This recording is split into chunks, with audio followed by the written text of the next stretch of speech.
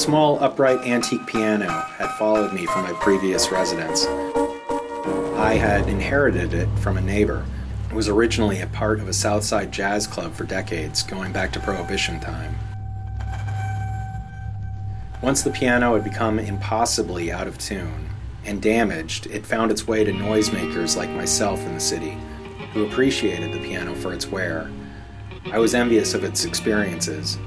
I kept it near the kitchen. The piano had lived a magic life prior to its retirement.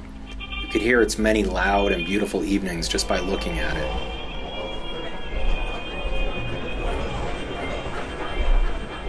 The keys would still slam notes, but the hammers were cracked and strings had been manipulated or prepared, so each key banged on metal or springs or plastic. 2 or 3 keys played nothing at all.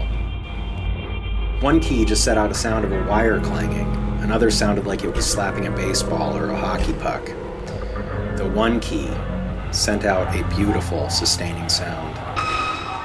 If anyone would ever visit, I'd play the note and say, "Hey, check this out. It's the soul of the place. The most beautiful single note in all of Chicago." But I didn't have visitors. Like many people, this was a dangerous emotional age in my life for making any meaningful connections. I'd moved to Chicago when I was 18. I was now 22. And maybe it's the city, maybe it's me, but I'd never felt a more painful loneliness. Except for Nina, that is.